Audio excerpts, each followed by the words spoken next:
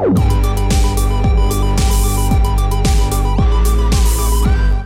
is The Refuge Project.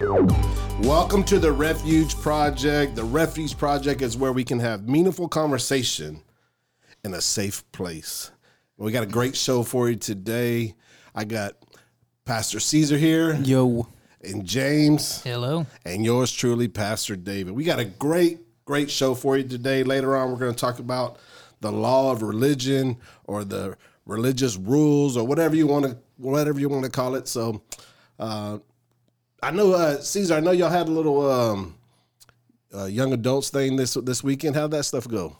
It was real good. It was in San Antonio, Yeah. IBC, if you're familiar with that church. That organization's been around forever, but just have a real good relationship with them, a relationship that you're very aware of. Yeah. But, this was our second year to do a young adults college thing over there, and it was real good. We had 24 of our own members, our own young people go over there, and we just had a blast. It was good. Time of refreshing, really just talking about identity and faith and trust in God, believing God for the impossible, which is, it was a really challenging weekend. I don't want to get too much into it, but just a real challenging kind of thing, because whenever you're, man,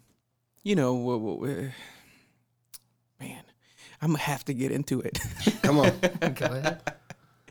Well, as Christians, we tend to, we need to learn to be content where we are, right? But we also, because we don't want to be complacent on the other side as well. Yeah. Right? And then after you do it for a while and you're walking for the Lord for a while, you get into the groove, you get into the frequency of it all. God is your provider already. You don't need any convincing of that anymore. So you're just kind of, go with the flow, come what may kind of attitude. I don't know if you've been there before, but then somebody comes along and then it says, you got to believe God for the impossible. Well, I've gotten comfortable in God's possible, know? And I was like, well, I don't really desire anything else. And then somebody comes along and challenges you with something like that.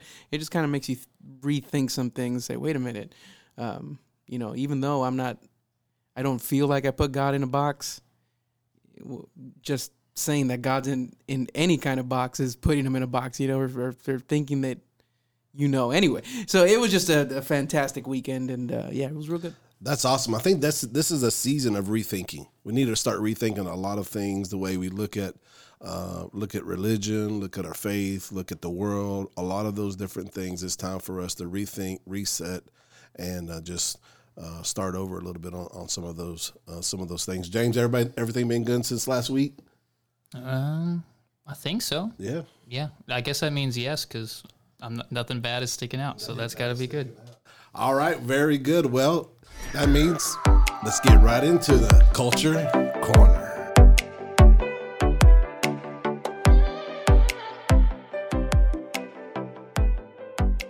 James, what you got for us today? Okay, so the story that I found today was, I believe it was South Carolina. There is a Cracker Barrel in South Carolina. So there's this softball team that I guess they're traveling around playing softball. A bunch of teenagers. The girl in this story was 15, so probably a high school softball team. Anyway, they're traveling around playing softball. They stop at a Cracker Barrel with their parents, because they're all 15.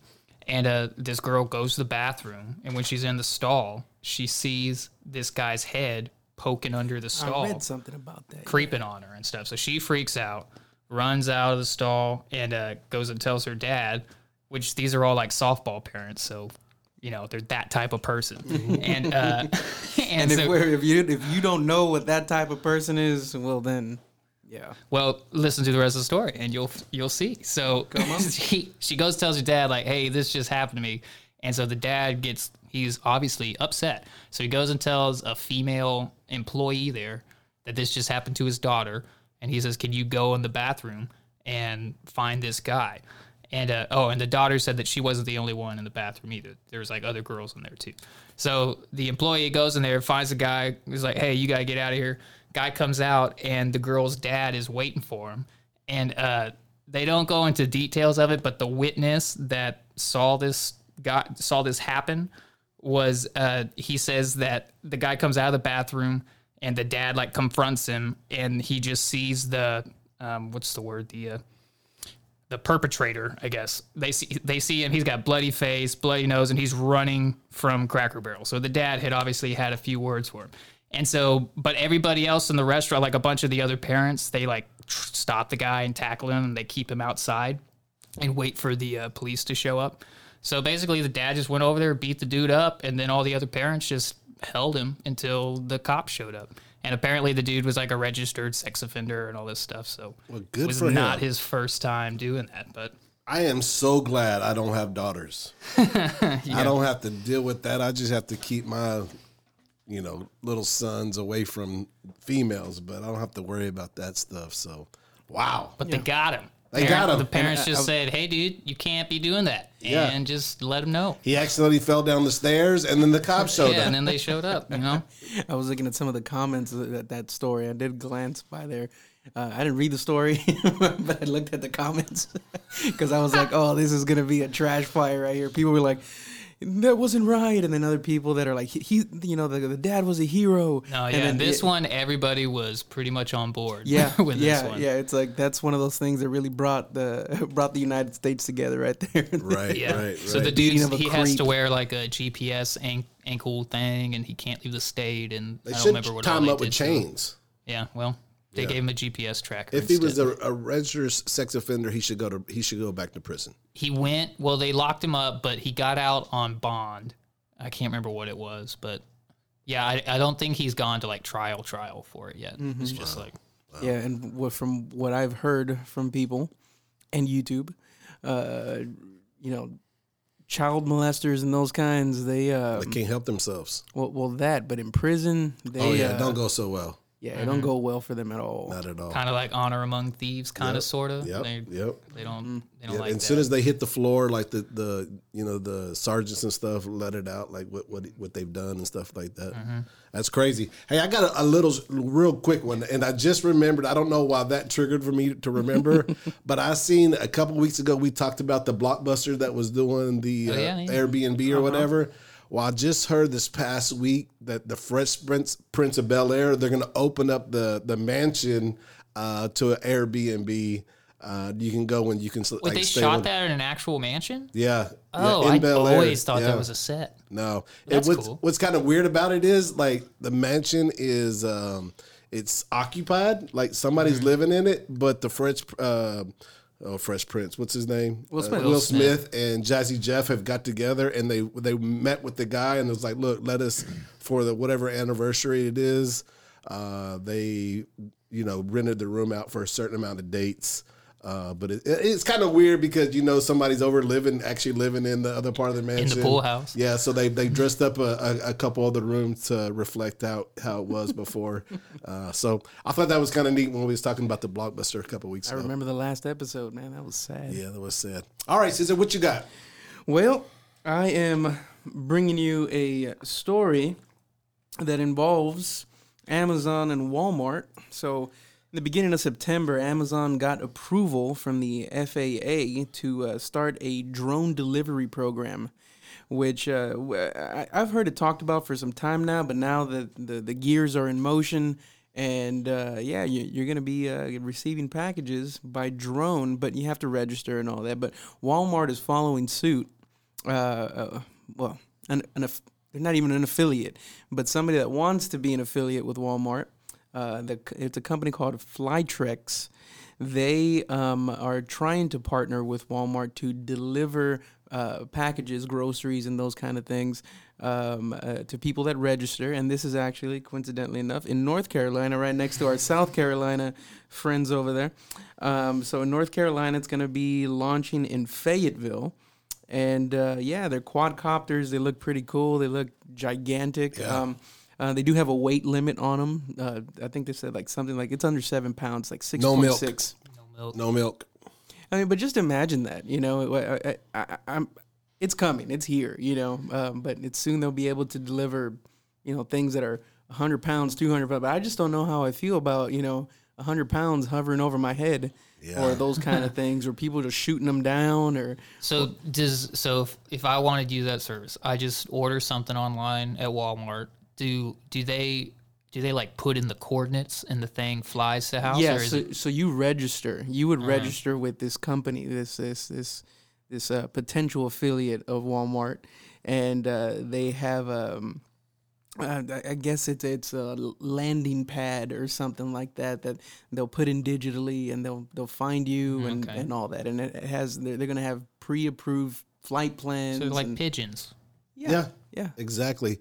I was just talking to my son about this, and he was asking me all kind of questions about flight patterns and all this stuff, and stuff I didn't even think about. Like planes have flight patterns, and but I think also that you have to be a certain distance from the delivery site or whatever, from the Walmart or the Amazon place, and you can't have like trees all over your house. So it's going to be. It's going to be different when you start seeing all these drones flying over your head with the blue Walmart bag and stuff like that. And it's crazy because they said that the package is going to be dropped off by an 80-foot tether. So the drone won't hit the ground. 80 feet. That's high up there. That's really high up there. Especially when you talk about wind and stuff, right? Yeah. Yeah. What if it's windy? Do they just say It goes into your neighbor's house and your neighbor's pool. It's light packages. Yeah. It might 80 feet. Yeah, that's interesting. Yeah, but still 6.6, 6.6 pounds, it says here, flying at who knows how fast, and even drop 6 pounds from 80 feet on somebody's head. I mean, that's lethal. And then, I like to think that all these things can be weaponized and all that kind of stuff. Somebody take over and start flying drones into houses and buildings and cars and traffic, and it's gonna be nuts. I seen somebody was actually tested. There's a pilot program where they were testing it in Las Vegas, sending out COVID test packages where the drone would come and drop them off, and then you do the test yourself, and then you would mail it back in. So they're already starting to do this stuff. So yeah, and COVID, this whole quarantine thing has made a lot of companies be very inventive. Which on the, for that side of the quarantine, that's kind of cool to see, the gears in motion with industry and trying to solve problems. And we can't be so close to each other anymore. So, or for some time now. It's cool. People are getting inventive. Yeah, I think on some of that too, like it's probably fast forwarded a lot of the stuff. Like, so that they were probably taking their time to pass these laws and stuff. But then since this has happened, they probably went back and looked at it and say, okay, let's spend some more time on this to see if we can get it pushed through a little bit faster so we can use some of these things for social distancing and different things like that. So, but I think it's going to be cool in the end. I'm sure there's going to be like drones falling out of the sky or something here and there. We'll get to read those reports in a year or so from now. Talk about it here on the podcast. And you're going to start seeing a lot of drones show up in pawn shops. Yeah, well, I was hearing Joe Rogan. He was asking somebody that was on his podcast, like every time that him and his wife, he's married to an ex-model or whatever, and every time him and the kids and his wife would go out to their pool, a drone would show up, to get pictures and stuff of them, and so he was just asking like, what is the laws of him like taking his bow and arrow out and shooting it out of the sky? Yeah, drones they're already like a problem. Like they're already a thing because so many people have drones and they just use them for all sorts of stuff. So I mean, they're cool if you use them for just because I mean, what were they originally made for as far as the public? Just to like take cool pictures and videos and stuff. Well, I think at first they were military. Yeah. Yeah, and they for sure still use the military drone. That's a whole nother thing. But yeah, and then after a certain weight of the drone itself, that's when you have to register them and all that stuff like that. But those are small little drones, so pretty much every major drone you see, it has to be registered. Yeah. Interesting. We'll see what happens in the future, huh? Absolutely. Back to the future. All right. Well, let's go ahead and get into the next part of the podcast. So let's just talk about the rules to religion, the laws of religion. And I think that for a while we've been dealing with a whole generation of people that are running away from church. And I know, Pastor Caesar, that you've seen this with dealing with our young people, our young adults. James, you have friends that don't even want anything to do with church. And when I was thinking about it, I think that we've made church scary and weird for certain people, and we set these like hard rules that we have to follow, or we're going to hell, right? So how do we get back to making church a place that we can go and have a relationship with people and God, and not making it like a parole visit where we have to go, we have to meet certain criteria to be there, that we have to look a certain way on the outside so nobody knows what's my sin on the inside.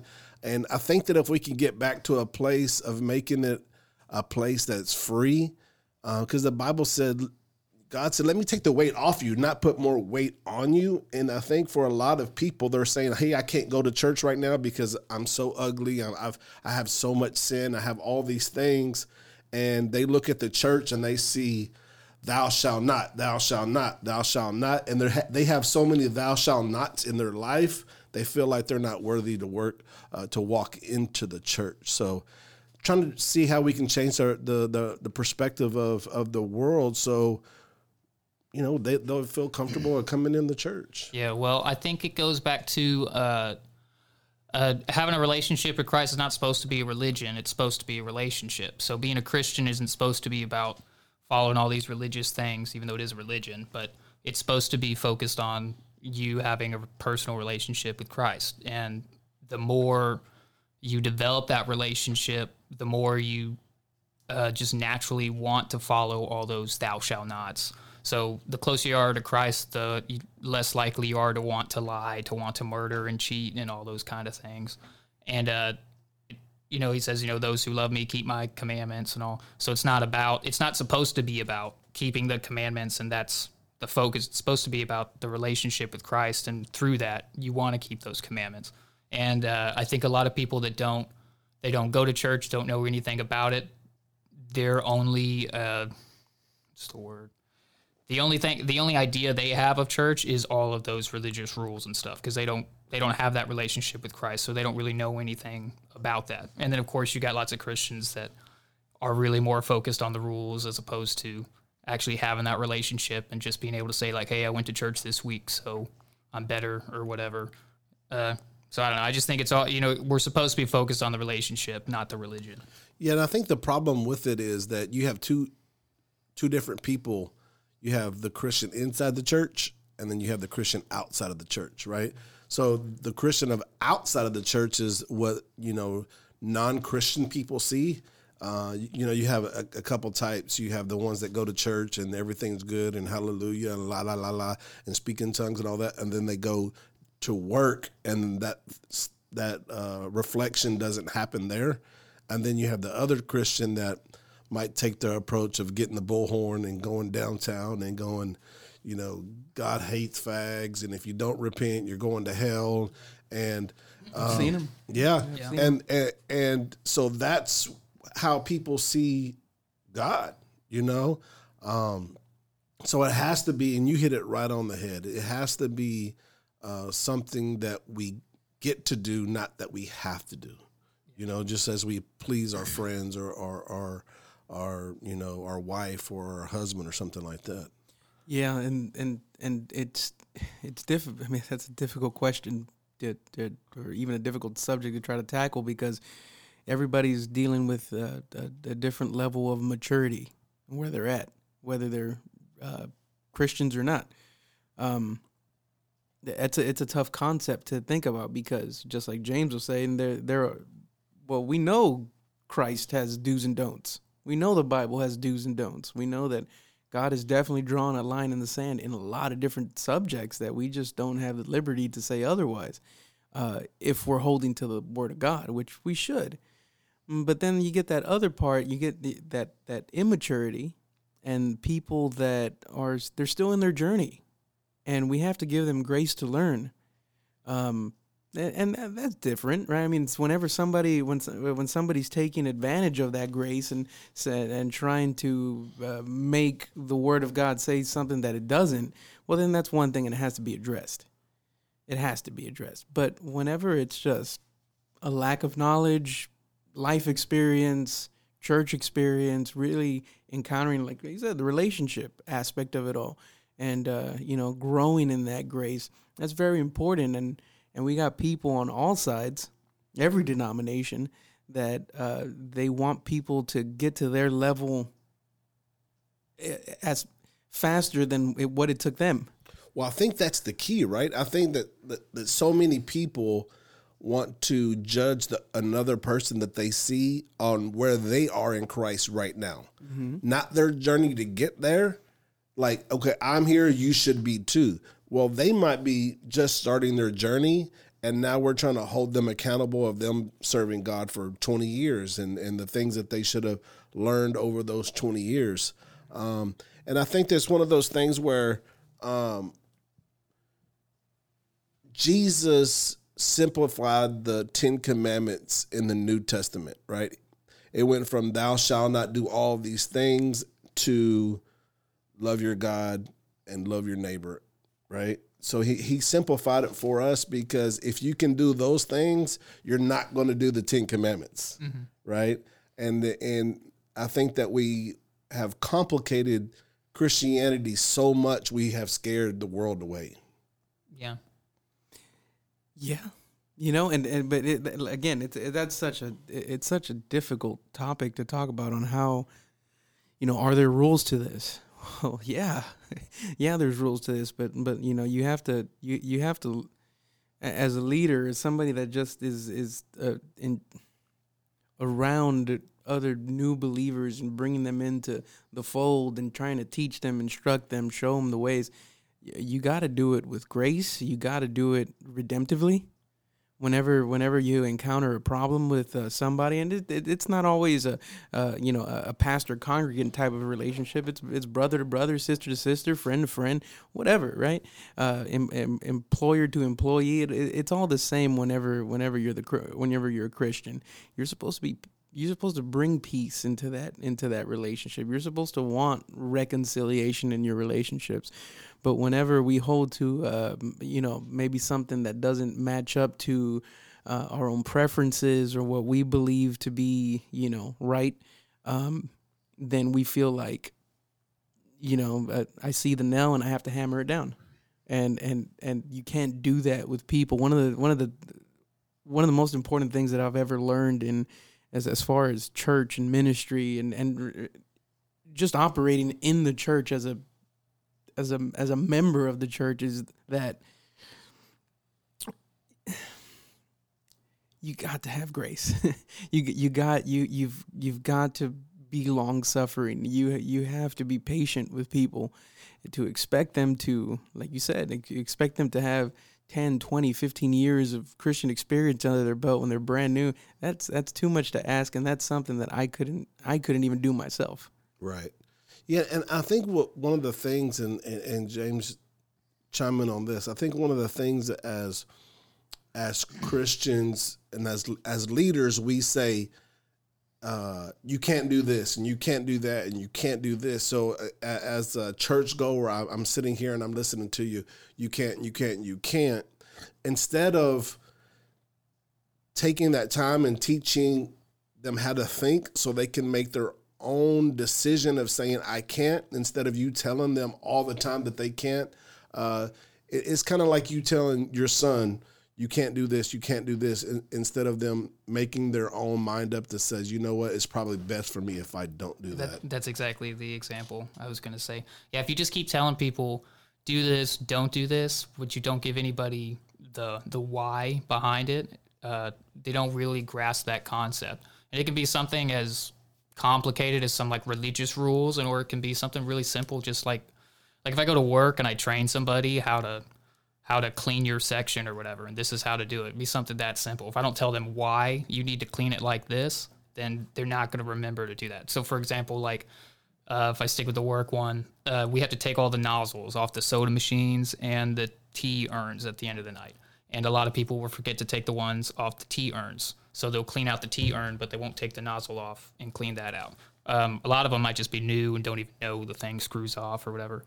But anyway, so if I go to check them out and make sure they did all their cleaning right, I'll say, oh, hey, you didn't take the tea nozzle off. This is how it comes off. And you can open it up and show them and say, look, see all that brown junk in there that got all built up throughout the day? If you don't take them off every night and wipe them out, this is what happens. And nobody wants to be the people drinking tea out of a nozzle coming out like that. So then when you show them like the mess, They say, oh, yeah, that's gross. I really need to clean that. And you can say, yeah, this probably didn't get cleaned the last 2 nights because of, either new people or whatever didn't know to clean it. And so anyway, so you show them the why, and they say, oh, yeah, I don't want to be the person serving tea out of that thing. So, yeah, I'll clean that up and do a better job. And like religious tradition, right? A lot of that is kind of that concept where somebody in an organization, in a church or something like that, they didn't do something because of somebody else's bad mistakes or something like that. So they had to enforce something like clean that nozzle, right? Now we have to enforce it. But as that translates through generation and generation, it gets to the place to where for the latest generation, now that nozzle is the devil. Well, why is it the devil? Why is it something that is such an issue or problem? Well, just look back on why it was first put there in the first place. It's because somebody was doing something stupid and a rule needed to be put in place, but never was it supposed to be taken as the gospel truth. And religion has done that. Religion puts all of these rules that God did not put on us. Yeah. So, I mean, just to take it back to when I was in the corporate world, we had, we had work instructions, and some of the work instructions for some of the most simplest duties were so like thick. The book was so thick, and then our new owners came in and they started reading over our work instructions. They're like, "Why is this so difficult? Why are we turning in a 5-minute procedure into a 30-minute procedure?" And then and they would just like, well, this happened and this happened and this happened over the years, and we just put Band-Aids on Band-Aids on Band-Aids, and they were just like, okay, we're going to start over like none of that has ever happened again. And it took away a lot of the just the nonsense inside of the work, and morale went up, efficiencies went up, and all those things. So like we were just talking about earlier, I think this is truly a season where we have to rethink some things. But so let's talk about some of the more devout faiths. You have, the Jewish faith. You have some of the Catholics that are very devout in things they do. Because they're so devout, does that get you closer to Jesus? I think it can help as long as your heart's, it's always about like, where's your heart in the right place. Mm-hmm. So if I go back to like what you said with all the procedures and having all these extra rules. So they said, and I found this to be true at all of my kind of jobs too, where it's like they put this rule in place because this was a problem, because this was a failure being done somewhere. Yeah, and then that goes on and on and on, and that rule might not even, it probably doesn't even actually help the thing get done. It just is trying to keep this other thing from happening. So we don't really necessarily need that rule to still accomplish the task. We just need this other thing not to happen. And so like when I'm teaching people, whatever I'm teaching them, I'll tell them like, hey, this is how you do this, and this is the reason this exists. This is the reason we do it like that. Sometimes I'll follow it with, this is really stupid, it doesn't really matter, but this is the way they like to do it, so do it so you don't get in trouble. But yeah, I don't even remember where I was going with it. But going back to what you said about these different religions and does that help you get closer to Jesus, I think there's a certain aspect of discipline that is built up within people, right, that will definitely lead to Christ whenever Christ chooses to reveal himself to those people, because we've seen it all. I'm thinking the Apostle Paul. Well, he was a Jew of the Jews. Mm-hmm. He didn't have the right religion. He didn't have the proper religion. He had a skewed version of religion, and Jesus had to appear to him that way. Why are you kicking against the pricks, right? And when he told him that, why it was challenging what he knew. But even though he was a Jew of the Jews, he was very well acquainted with the Old Testament and all that. I mean, just a phenomenal intellect that this man had. He did have a desire for God. It was just perverted, right? It was skewed, but he did have a discipline, a God-given discipline that whenever it was time for him to have his experience with Jesus, it all came full circle, and we benefit from his discipline, the right. hours that he spent, studying the scriptures even before he was a Christian. Mm-hmm. So same thing with these other religions, Muslims or whatever, right? Finding out how they work, how they operate, what's the rules of their religion, and showing them how Christ came to switch that perspective.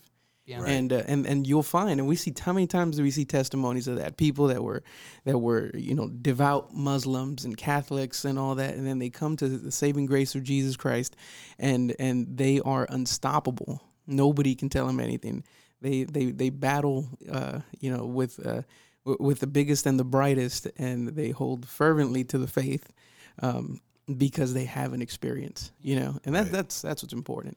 I remember the point I was trying to get to, which was if you follow all of those little rules and all the little religious procedures and stuff, you will eventually get to the end result you were looking for. But that doesn't necessarily mean that it's the best way to go about it, to follow all the extra little rules. Like you said, like sometimes you just got to go start over, like in your job it was, and just. Let me add something on top of that real quick. So we were talking about Netflix earlier. So last week, my wife and I were watching the Challenger documentary on Netflix, which is a really good documentary. I haven't seen it yet, but I'm gonna watch it. It's really, really good, and they really don't know what still caused it. Were y'all alive when that happened? Yeah. Was you? Y'all was really young. I don't though, think right? so. If I what year was it? If I was like 2 or something. Yeah, I think I was like 10 or something. Do you remember what year it happened? I don't. I was born in '94, so it was probably pretty close to that. Yeah. Yeah. But no, like, you're talking about procedure and all that stuff, and it just kind of almost like to the place to where it almost feels like you're beating a dead horse, where you're just, procedure after procedure, rule after rule. Whenever you see something like that there was a catastrophic failure for a very small little thing in such a complex machine and operation, and you look at established churches like us. We're about to hit 100 years in 2 years. In some cases, we really can't just say scrap it all, right? And because you are, going back to some Enron terms here, but too big to fail. You've already become so established. Like, let's say the Pope comes to saving grace in Jesus Christ. He comes to the real. Yes, I went there. The Pope needs to be saved. Woo! There we go. There we go. I think that was the wrong one, but I'll leave it. How in the world does he begin to try to correct what has been happening for over 2,000 years? Right. That's just, that's a is it possible? Well, I mean, I like to believe God can do anything, but I also am very skeptical of the human heart. Well, I think that it's going to be tough, like in that situation itself, because even if the Pope comes to this, he realizes that the things that he's been believing are archaic, and there was, and the New Testament and all this stuff happened. There's still going to be the rest of the world that goes, something's wrong with him. Mm-hmm. The religion is right. Mm-hmm. So it's going to be one of those hard things that you can really turn, right? So kind of to get back to the question was, does being so devout get you closer to Jesus? And I think it, like you said, I think it could help for sure. It depends on what are you being devout about. Yeah. What are the rules that you're trying to follow, and why are you following those rules? I just remember Jesus looking at the religious leaders and going, no. All that stuff you're worrying about, that's not it. Yeah. If you want to get to where you're trying to go, it's me.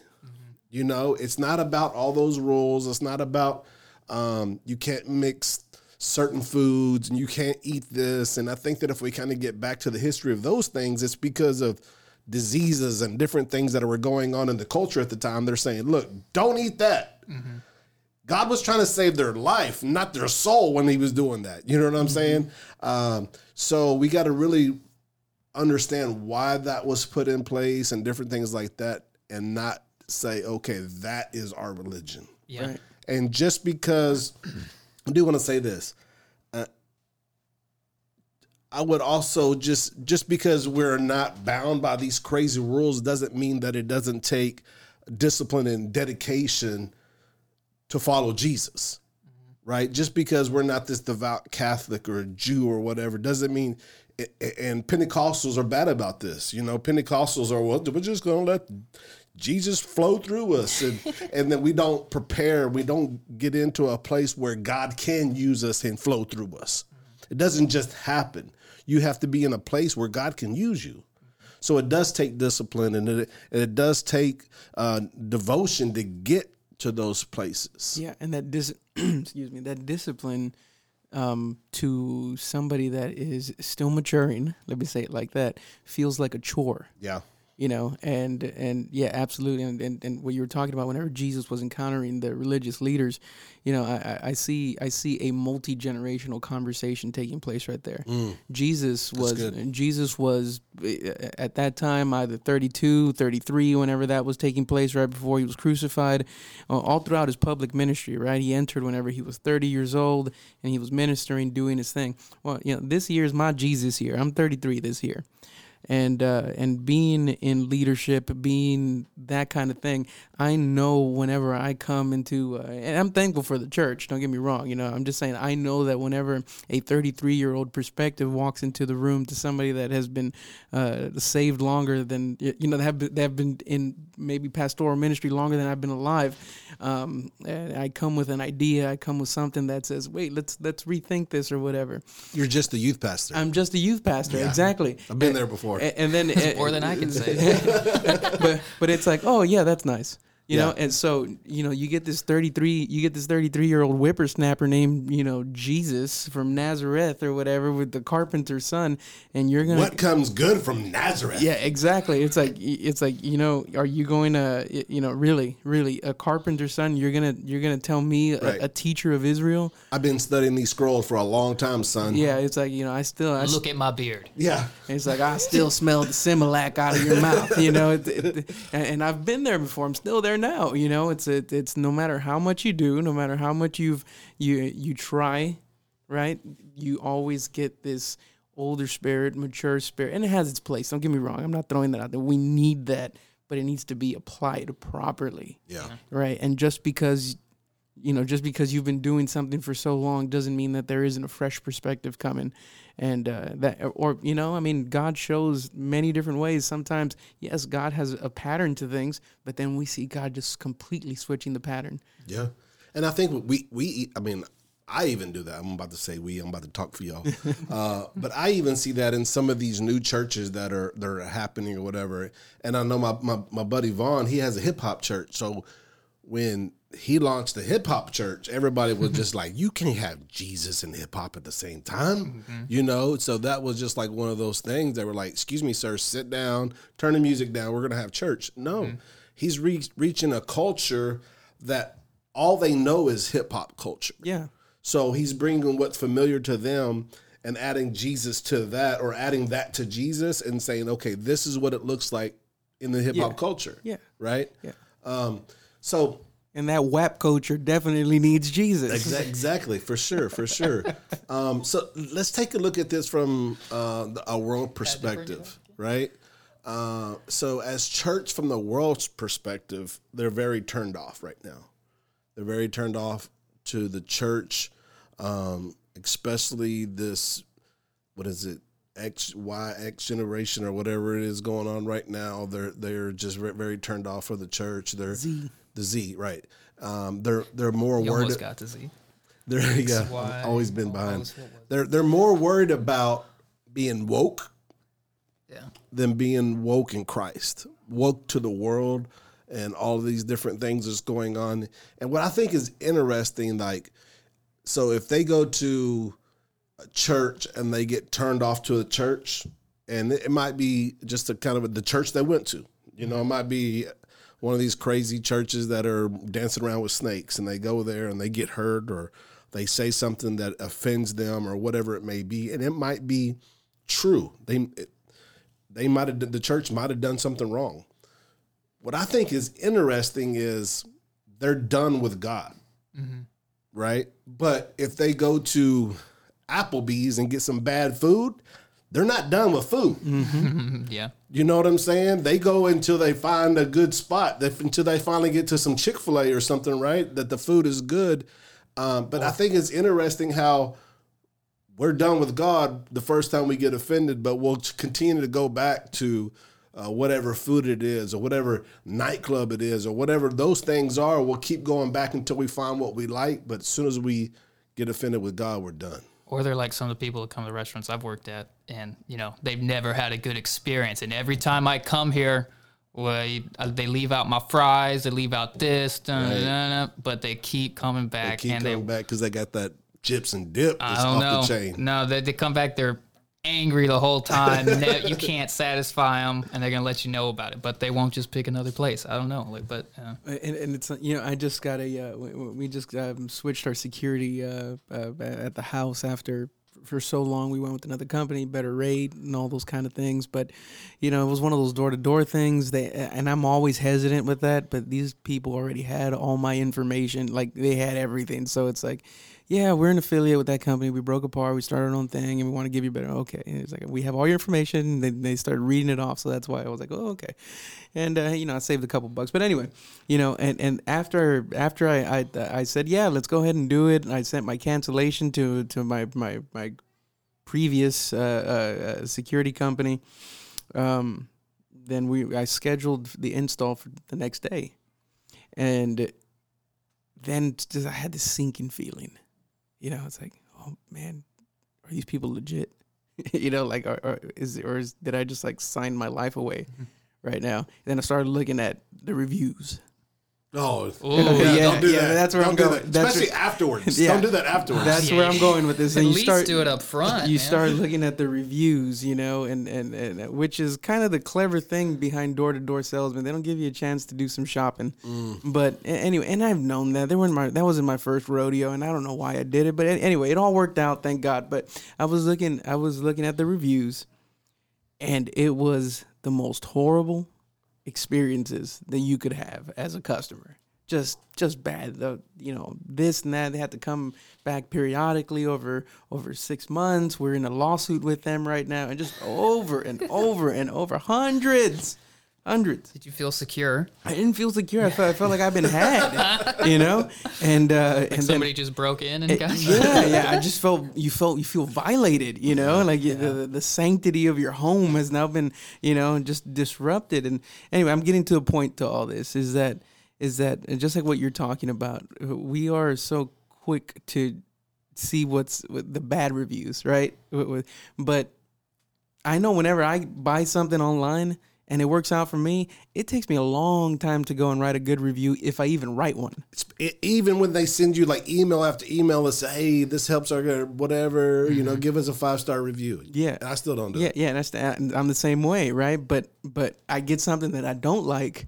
It's we're gonna tweet them at this company or whatever. Right. We're gonna let everybody know. Yeah. Now we have a campaign. Now let's riot in the streets. We're gonna tell. Man, I ain't got time for any of that. I'm probably not giving you a good review. Sorry, but I'm not giving you a bad one. I just won't go there anymore. Yeah, well, I'm petty sometimes when it comes to something. No, but I got more important stuff to do than write a bad review. But like, it's important. I'm always buying equipment, sound and you too. But we're all of us. We're always buying sound equipment or some kind of equipment or whatever.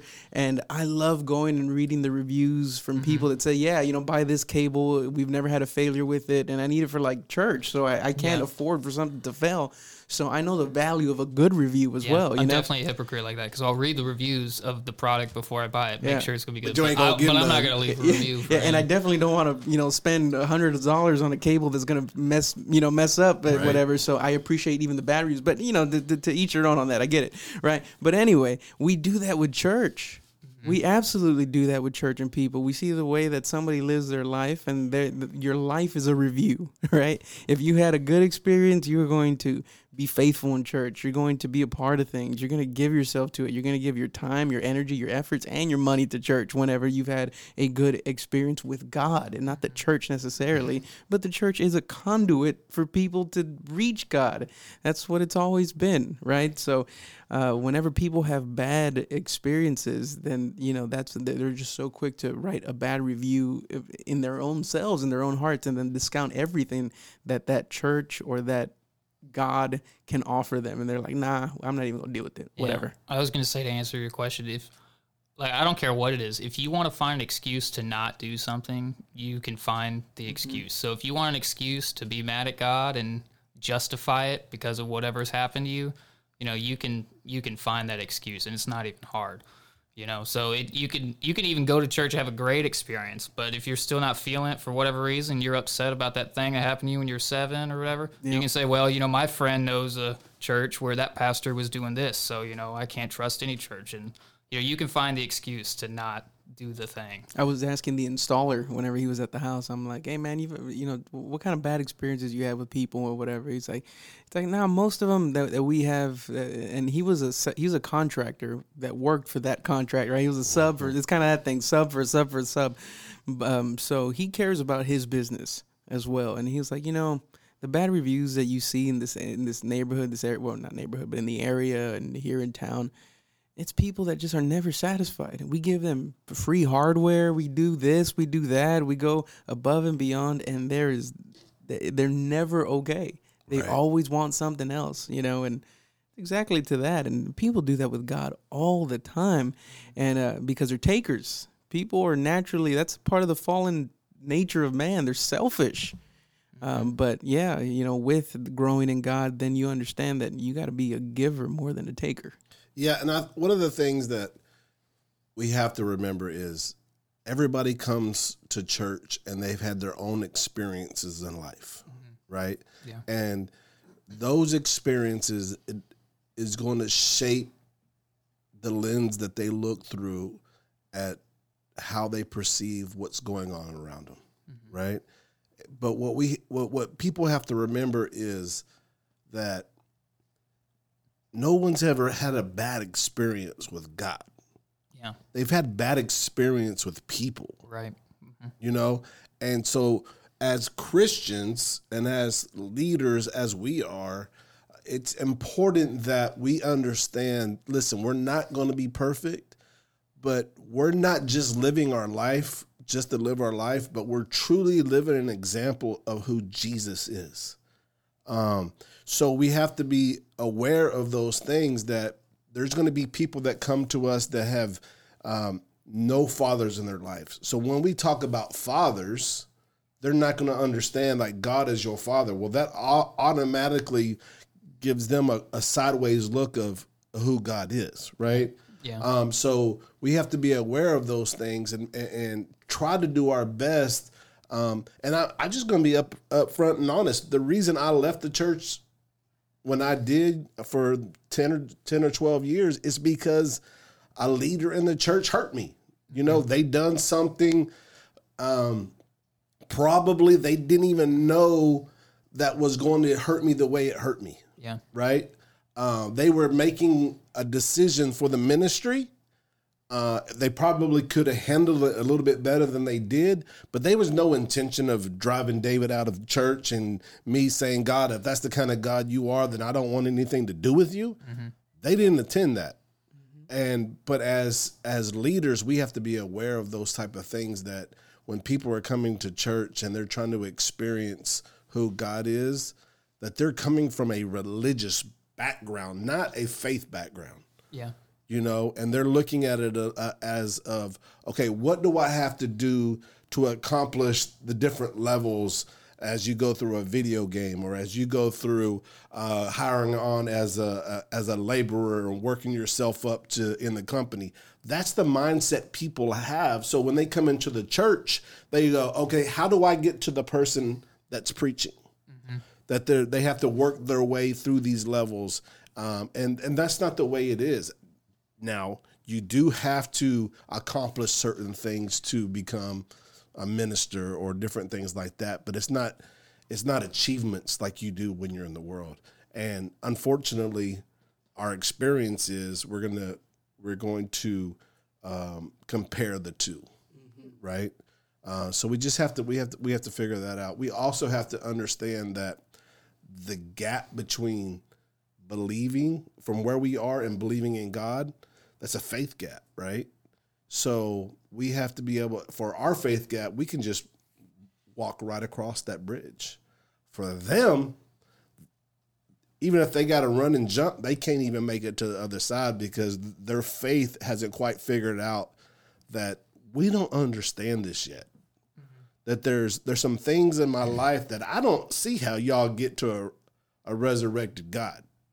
You know, all I see is babies dying of cancer. All I see of these certain things, and their faith gap doesn't connect the two. Right? Yeah. So we have to, so many times in the church world, we get tied up in programs instead of getting tied up in people. Yeah, and again, you know, and I'm just thinking through these things. You know, we prepare lightly for these conversations because we want it to be an organic conversation. You know, and but then on that other side, you know, if I could just kind of play the advocate on the other side as well, you need to have boundaries, and this generation definitely doesn't like that. No. They don't. They're very liberal minded. Anything that they perceive to be a limit or a boundary is wrong automatically. Yep. You are a bigot. You are this. You are that. You just don't want me to have it. Yeah, and that when it comes to God, He has definitely said some things, yes and no, from the offset. You know, from the start, it's yes and no. There is no like, well, you know, you'll get to a greater maturity and you'll understand. Some things you have to stop. Whenever a drug dealer gets saved, they need to stop selling drugs. Yeah. Whenever a prostitute gets saved, she needs to stop turning tricks. Okay, so let's talk about that real quick, right? So if a drug dealer and a prostitute comes into the church, we can't say you can't come in until you stop turning tricks. No. Right? It's when it's But a lot of churches will. Yeah. Oh, you're wearing that? We'll need you to go home and change before you can come in. Yeah. Right? And it was that story that I heard is this lady came into church and the pastor stopped her at the door and said, you know, you can't wear that in church. You need to go home and pray about what you need to wear. And so she goes home and then she comes back the next day and the pastor says, I told you can't wear that coming to church. And he says, did you pray about it? And she was like, yeah, I prayed about it, but God said that He don't know what's been going on in this church for the last 10 years. You know, so it's one of those things that we're always ready to condemn somebody else. Yeah. But our hearts are not right either. And I go back to my statement, when they get saved. Yeah. You know, so how many times does it take before somebody gets saved? Hey, only God knows. As a preacher, as a pastor, your responsibility, one of your biggest responsibilities is just to preach the word and you let God deal with the rest. Yeah. Right? But whenever it's somebody that's been, you know, sister so-and-so that's a Sunday school teacher and she decides that she wants to go into that life again, you know, no, that is not going to, there is no, you have to be strict with that kind of stuff. So, you know, I'm not going to say, yeah, let's tear down the walls and, you know, it's a free open program here because that's not what we find in the Word of God, not at all. But it isn't until that person comes to a saving grace of Jesus Christ and that sanctification process is working and we're doing our part to instruct them, to teach them with love, reprove them with love as well. But, you know, I'm not I'm really not a fan of this kind of like let people do whatever they want and whenever they get there, they get there. That's so irresponsible. No, we have a job to do. Now, they need to come in. They need to experience who God is. God's got to break the heart down. He's got to remove the scales. And that might be a process, right? They might be here several weeks, several months until they get to that point, right? But at some point when they decide, there has to be repentance, right? And what is repentance? Repentance is the change of your mind. That's what the word repentance means. You have to change your mind. And I heard somebody say this one time, if you don't change your mind, it's a mind hold, a heart hold, a foothold, and then a stronghold. Right? So if you don't want to get in that stronghold in your life, you have to repent. You have to have a change of mind and don't do it anymore. And I think that's exactly what you were saying. Yeah, and I read this post from he's not a friend, but I just have him on my Facebook because I think it's important to have people that have different mentalities, different ways of thinking. It's important to have them at least in some kind of circle, so you're not trapped in an echo chamber yourself. Yeah, like Google and all these places where they just surround themselves where everybody's left wing, so all they ever do is vomit up left wing stuff. Exactly, and I just want to have. We're gonna get canceled from Google now. I just want to be more of a well-rounded individual whenever people talk about certain things, and even though I know myself, I can come off as very condemning a lot of the times. No. Yeah. Oh yeah. But let me just read you this, and it's a little bit, but he this guy's a pastor in a suburb of Houston. I don't agree with his theology at all. We are in many cases on the opposite end of a lot of things.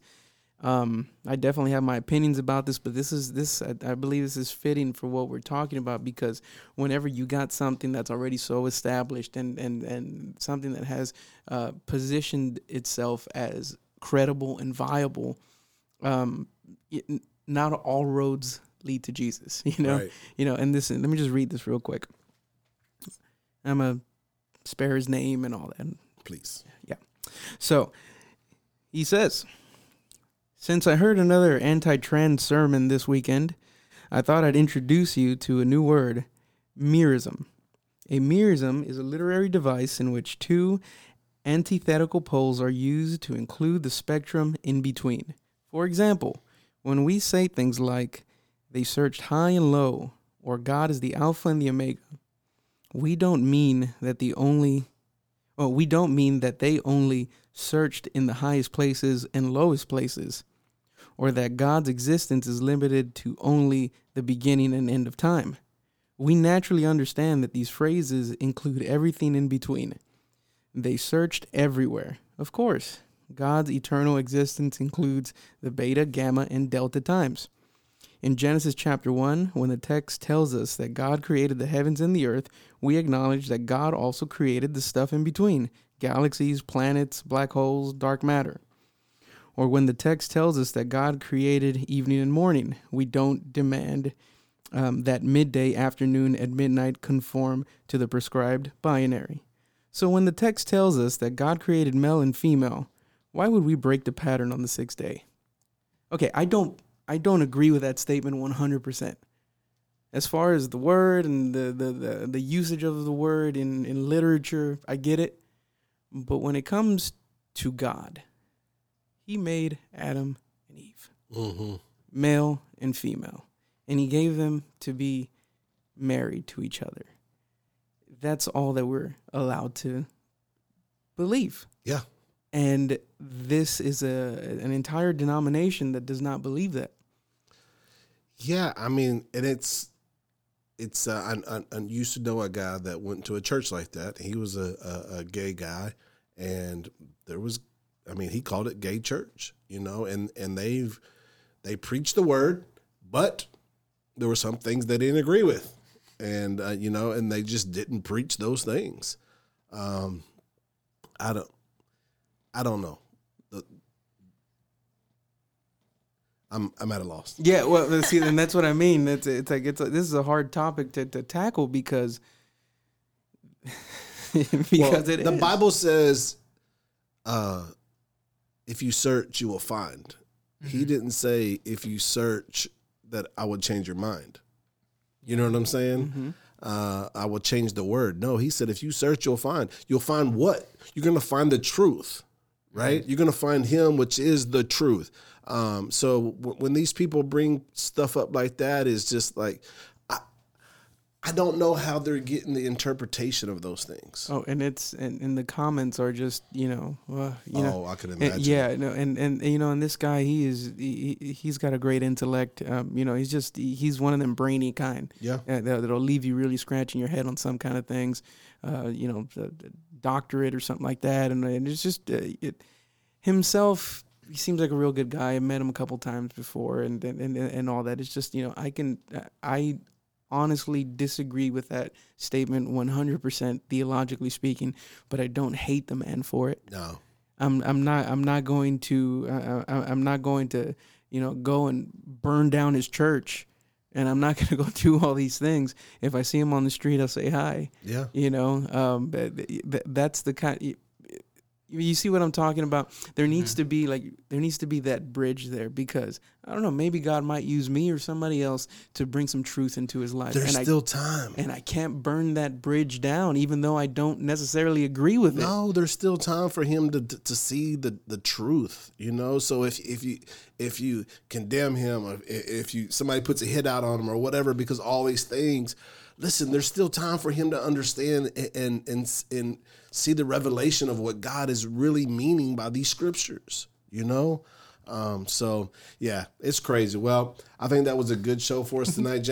I was going to just address the thing he said, because I don't feel like we actually addressed it. Yeah. So in order for you to agree with what he said, you would have to agree that the Bible says God made man and woman, and that was a mirrorism, I believe was the word. Mm-hmm. Well, so you'd have to agree that that's a mirrorism, which, first of all, I don't even think it says it. It says that God created Adam, and then later on it says that he created Eve by taking the rib out. Mm-hmm. So the guy already made his own scripture. So it doesn't say God created man and woman, and then that's a mirrorism or whatever. Just because he picked some other things in the Bible that were mirrorisms doesn't mean that you can kind of move the words around and now say that this is. And I believe and like you said, if you seek, you'll find, and all that stuff. If you keep exploring that subject, you will find a lot more support that is not the actual that you could find That's a great in favor point. of. That's a great point of distinction there. Yeah, well, the problem is, back in those days, there was no copy paste, special paste.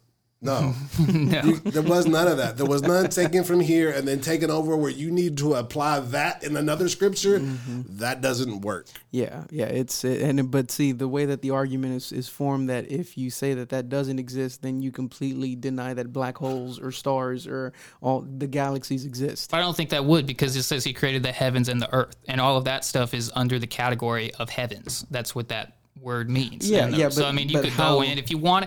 Really, a lot of these arguments are a lot of like literal kind of tweaking of the meanings of words and stuff, and it's all just like perverting the words themselves. Right. And it's meant to trip people up, because in the way that it's framed, it's like, well, yeah, so I guess everything that's between the day and the night, yeah, I see that, I get it. Wow. Mm-hmm. But it's not that simple.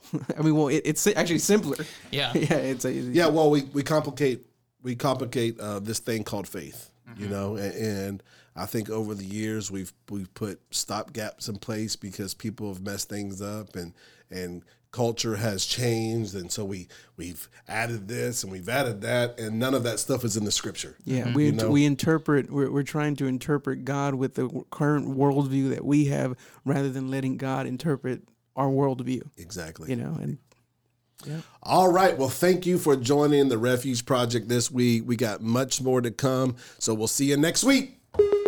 We love you.